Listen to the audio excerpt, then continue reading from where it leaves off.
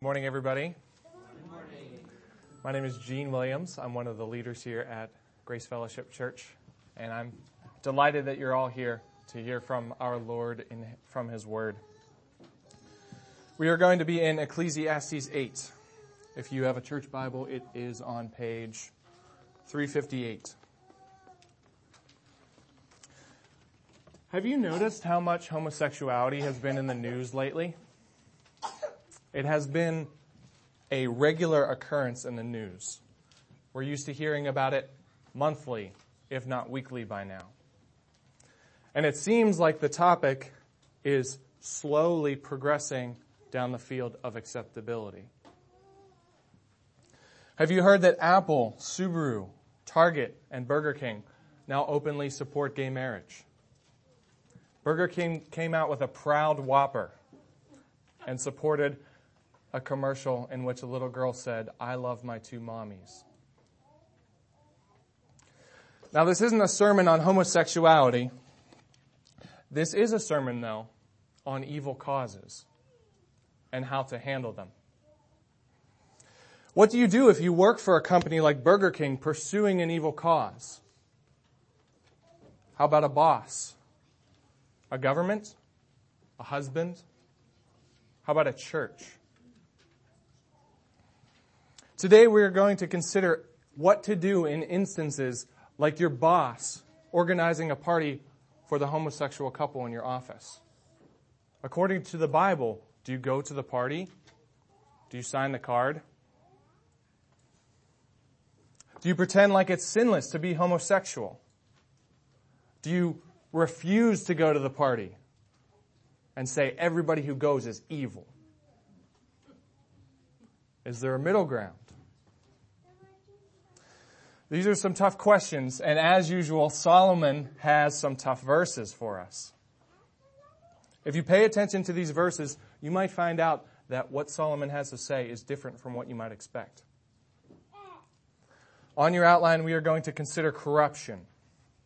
In the face of civil corruption, trust God. We're going to spend the bulk of our time there. And then in the face of church corruption, fear God. Put those two together and you've got the title of the sermon. First, let's pray to God and ask Him to work in our hearts. Lord in heaven, thank you so much for your word. It is a privilege to know you. May we never take it for granted. Help us to read your word this morning and come to know you better. Help us to come to know Jesus better. Help us to see our sin, to see our Savior Jesus, and see how you redeem us out of all our sin. God, teach us what to do in corrupt situations. Teach us to trust you and fear you. In Christ's name, amen. First, let's consider, in the face of civil corruption, trust God. For that, we're going to read verses 1 through 9 of chapter 8. Like I said, it's on page 358. Who is like the wise, and who knows the interpretation of a thing? A man's wisdom makes his face shine, and the hardness of his face is changed. I say, keep the king's command because of God's oath to him. Be not hasty to go from his presence. Do not take your stand in an evil cause, for he does whatever he pleases. For the word of the king is supreme, and who may say to him, what are you doing? Whoever keeps a command will know no evil thing, and the wise heart will know the proper time and the just way. For there is a time and a way for everything, although man's trouble lies heavy on him. For he does not know what is to be, for who can tell him how it will be? No man has power to retain the spirit or power over the day of death. There is no discharge from war, nor will wickedness deliver those who are given to it. All this I observed while applying my heart to all that is done under the sun, when man had power over man to his hurt. Before we get into it, let's consider the context. At the end of this section, Solomon gives us another one of his conclusive statements. In verse 9, he says, he's seen all this under the sun when man had power over man to his hurt. Solomon observes verses 1 through 8 when one man had power over another man. The situation he's speaking to is a king having power over someone under him, power enough to hurt him. Now today we don't have a king, but we have bosses, right? We have companies we work for, governments, husbands. And these entities have power over us. Most often, power enough to hurt us if they wanted to. Within this context, Solomon says for the man under the king to do 3 things. Did you see that? He said, obey, don't leave, and don't take your stand. He says to obey in verse 2. I say, keep the king's command because of God's oath to him. He says not to leave in verse 3. Be not hasty to go from his presence. In other words, don't be quick to leave. Don't run away from the king's command. And third, this is the most challenging command of the 3. Verse 3, do not take your stand in an evil cause, for he does whatever he pleases. The man under the king is not to take his stand when the king is pursuing an evil cause. Here, taking a stand simply means to protest, boycott, basically be willing to die on a hill. Why is the man under the king not to take his stand? Because the king's going to do whatever he wants anyway. Now, some of you might say, Gene, you're reading this wrong. It says, do not take your stand in an evil cause. In other words, don't be evil. That interpretation becomes hard to defend as we look to the end of verse 3 and verse 4. Let's read. For he does whatever he pleases, for the word of the king is supreme, and who may say to him, what are you doing? If you read, do not take your stand in an evil cause to mean during an evil cause brought about by the king, it makes a whole lot more sense. Do not take your stand in or during an evil cause, for he, the king, does whatever he pleases. For the word of the king is supreme, and who may say to him, what are you doing? This is about you submitting under the king's evil, not you doing evil to the king. The main idea is when the king is pursuing something evil, don't take your stand. Remember the context, though. Don't take your stand when verse 9 is true, when man has power over man to his hurt. So to bring it to today, when your boss throws that party for the homosexual couple in your office and orders you to show up, show up. Obey. Don't run away. Don't take your stand in an evil cause. Don't take your stand against something your boss has complete control over anyway. Now, let me go into one exception. Put yourself in the original context. If Solomon comes to you and commands you, worship a false god, are you going to do that? That's right. Other scriptures make it clear not to do that. If somebody tells you to do something against God's law, don't do it. However, if Solomon comes to you and commands you to build a temple for a false god, are you to obey him then? I think Ecclesiastes here is saying you have to do it. Don't take your stand in an evil cause. Keep the king's command. Solomon is not saying we should be okay with evil, If you follow Solomon's advice, you're not doing evil. You're not approving of evil. You're simply submitting to the king out of reverence for and trust in the Lord.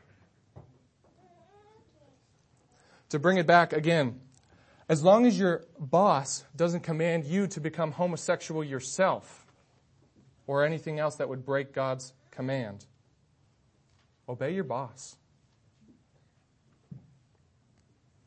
Let's consider a biblical example. Let's talk about Daniel.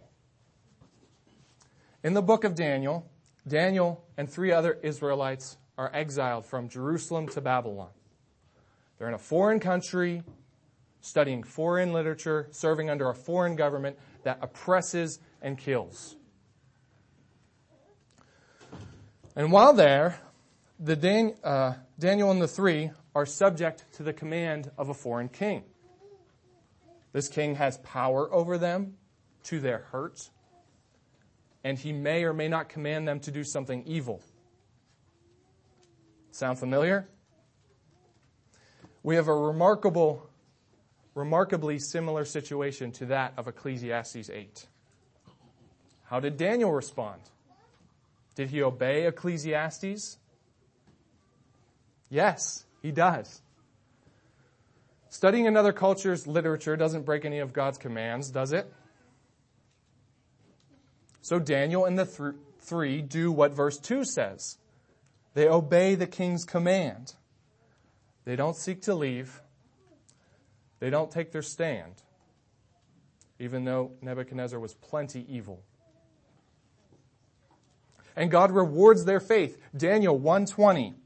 And in every matter of wisdom and understanding about which the king inquired of the 4 Israelites, he found them 10 times better than all the magicians and enchanters that were in all his kingdom. God rewards their obedience. Why does Daniel obey? Well, besides verse 2 and 3 commanding him to, Solomon gives us further reasoning. We already kind of touched on this one, but one of the reasons given in the text to obey is you can't question the king anyway.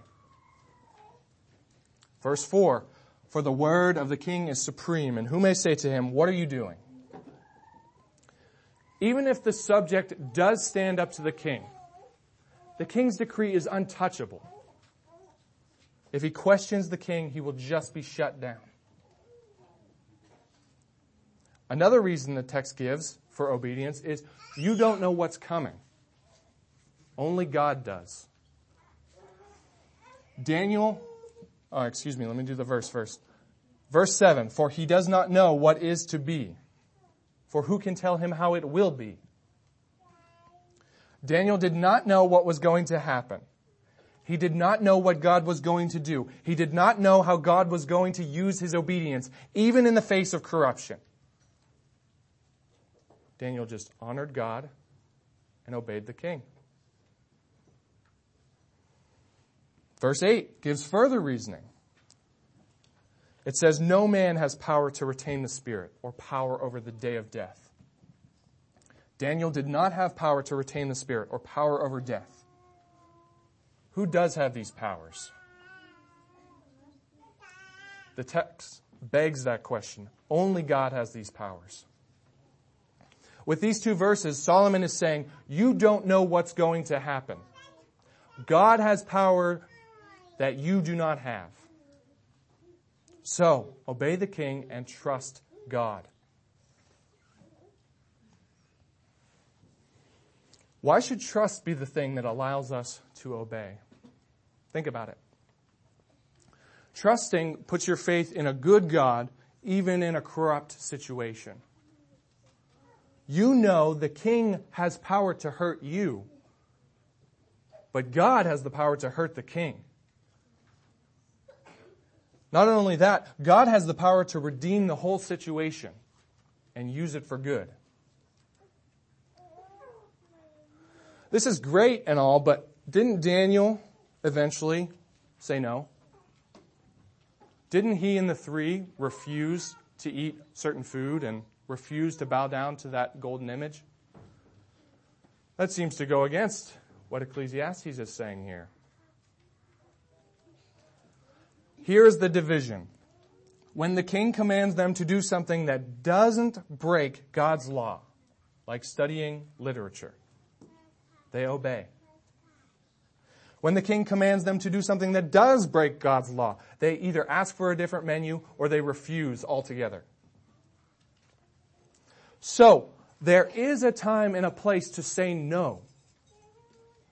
Daniel and the three were demonstrating what Ecclesiastes 8:5 describes as a wise heart.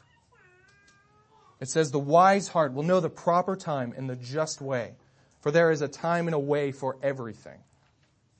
There is a time for disobeying the king, for leaving, and for taking your stand. Daniel and the king obeyed the king until his order transgressed God's command. How does this apply to us? When your superior orders you to transgress God's law, disobey your superior's command. When your superior orders you to do something that supports an evil cause, but it doesn't break any of God's commands, obey and trust the Lord. When you're faced with that homosexual office party and you're deciding what to do, go to the party. Smile. Sign the card. When your company is engaging in insider trading, or when your government is shutting down campus ministries for the wrong reasons, or when your husband is not worshiping the true God, don't sweat it. Obey. Don't run away. Don't take your stand in an evil cause. God's in control. You don't know how it will turn out. You don't know how God will use your obedience to redeem the situation. You don't have power over the Spirit or over death. Only God does. Trust in Him and not in your power to fix it. Keep your head down, your hands folded, and your eyes toward heaven, trusting in God to bring about redemption. God is really good at bringing about redemption. Much better at it than we are. God takes these instances with evil people in charge, and He uses His weak, obedient servants to turn evil on its head. Think of Joseph and Potiphar, Moses and Pharaoh, Esther and Ahasuerus, Jesus and Pontius Pilate. God wants to use you as an obedient agent of redemption. Trust Him to. If that's not enough, and it should be, think about other scripture. Psalm 37, the wicked plots against the righteous, but the Lord laughs at the wicked, for He sees that his day is coming. Romans 12, beloved, never avenge yourselves, but leave it to the wrath of God, for it is written, vengeance is mine, I will repay, says the Lord. Romans 13, let every person be subject to the governing authorities. They all say, submit and trust the Lord. In summary, in the face of civil corruption, trust God. Now let's consider church corruption. In the face of church corruption, fear God. For that, we're going to read the last 4 verses. Starting at verse 10. Then I saw the wicked buried. They used to go in and out of the holy place, and were praised in the city where they had done such things. This also is vanity. Because the sentence against an evil deed is not executed speedily, the heart of the children of man is fully set to do evil. Though a sinner does evil 100 times and prolongs his life, yet I know that it will be well with those who fear God, because they fear before Him. But it will not be well with the wicked. Neither will he prolong his days like a shadow, because he does not fear before God. This section continues with what we were just talking about in the first section. I'm not going to say everything I just said. I'm just going to say what's different. Here, Solomon is talking about the church, or the holy place, as he calls it in verse 10. This section speaks of wickedness and wellness. It makes clear that there can be corruption in the church. Notice in verse 10, the wicked used to go in and out of the holy place. The wicked. In the original context, think of Eli, the priest, and his sons. They definitely represented evil in the holy place. They made sacrifices improperly and laid with women who were serving in the tent of meeting. They slept with women of the holy place. That's corruption. In our day, not much has changed. There's still corruption. In an age where people accuse Driscoll and Osteen of corruption, Scripture still rings true. Verse 11, the heart of the children of man is fully set to do evil. This section talks about wickedness. It also talks about wellness. Who will it be well with? The text says, though a sinner does evil 100 times, it will be well with those who fear God. But it will not be well with the wicked, because he does not fear before God. This verse gives us tremendous reason to fear God. This is a great promise. If you fear God, it will go well with you. How does this apply to us today?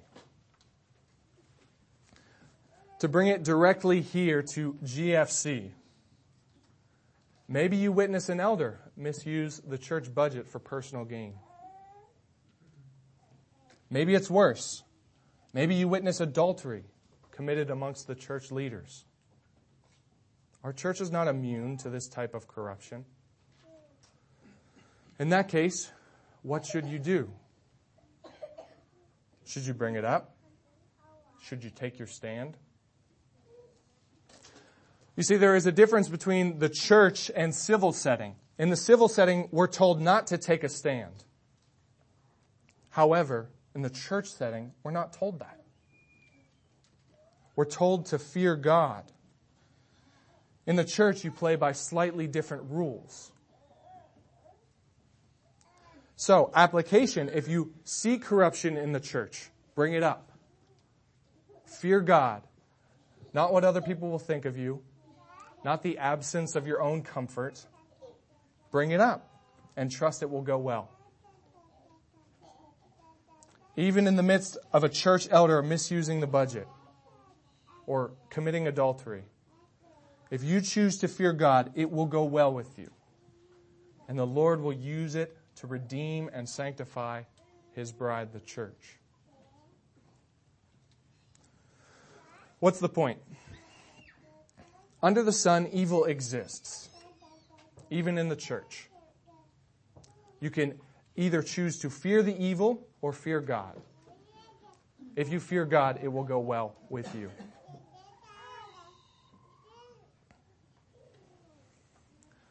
In closing, let's consider Christ. God used Jesus as an agent of redemption.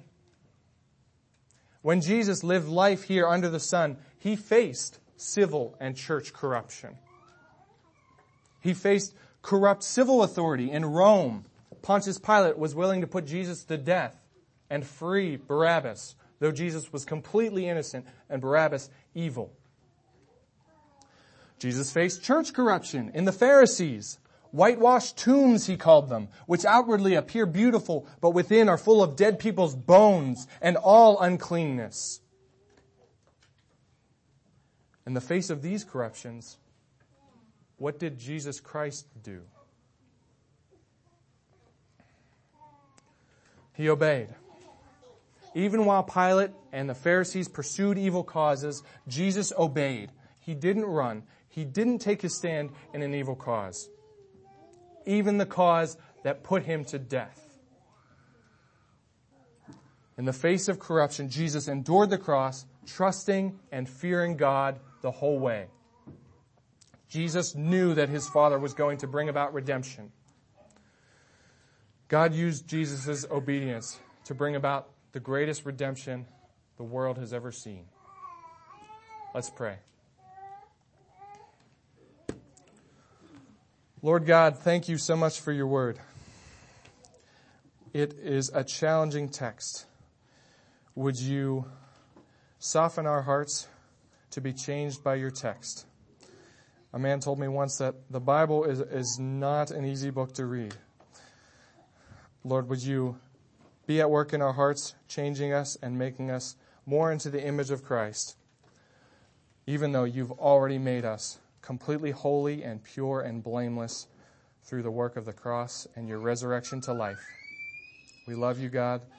We pray this in Jesus' name. Amen.